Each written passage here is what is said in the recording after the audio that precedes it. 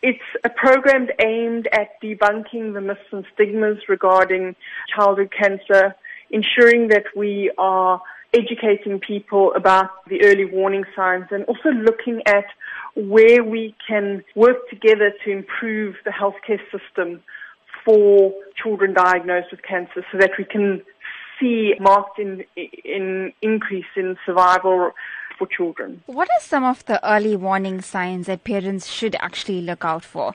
If there are persistent symptoms that last more than a few weeks, the child should see a doctor. The other kind of warning signs that we could look at is fatigue. If a child is not wanting to play with their friends and withdrawing, we can look at that.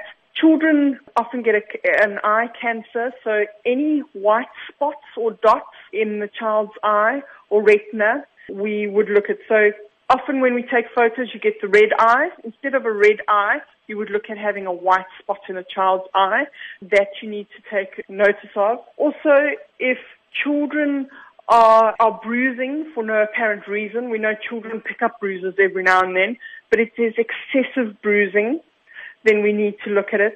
Through CHOC, Childhood Cancer Foundation, they have on their website broken it down for parents with a easy-to-understand warning sign. So that's something that we're going to be promoting through the project. The launch of Vuka Khuluma has highlighted that there is an increase in cancer cases in children, specifically in KwaZulu-Natal. Talk to us about this. Currently, the worldwide standard is that per million children that you have, there is generally 150 cases of childhood cancer. Currently in South Africa and in KZN, we're looking at about 75 per 100. So we're under-reporting or we're under-diagnosing by 50%.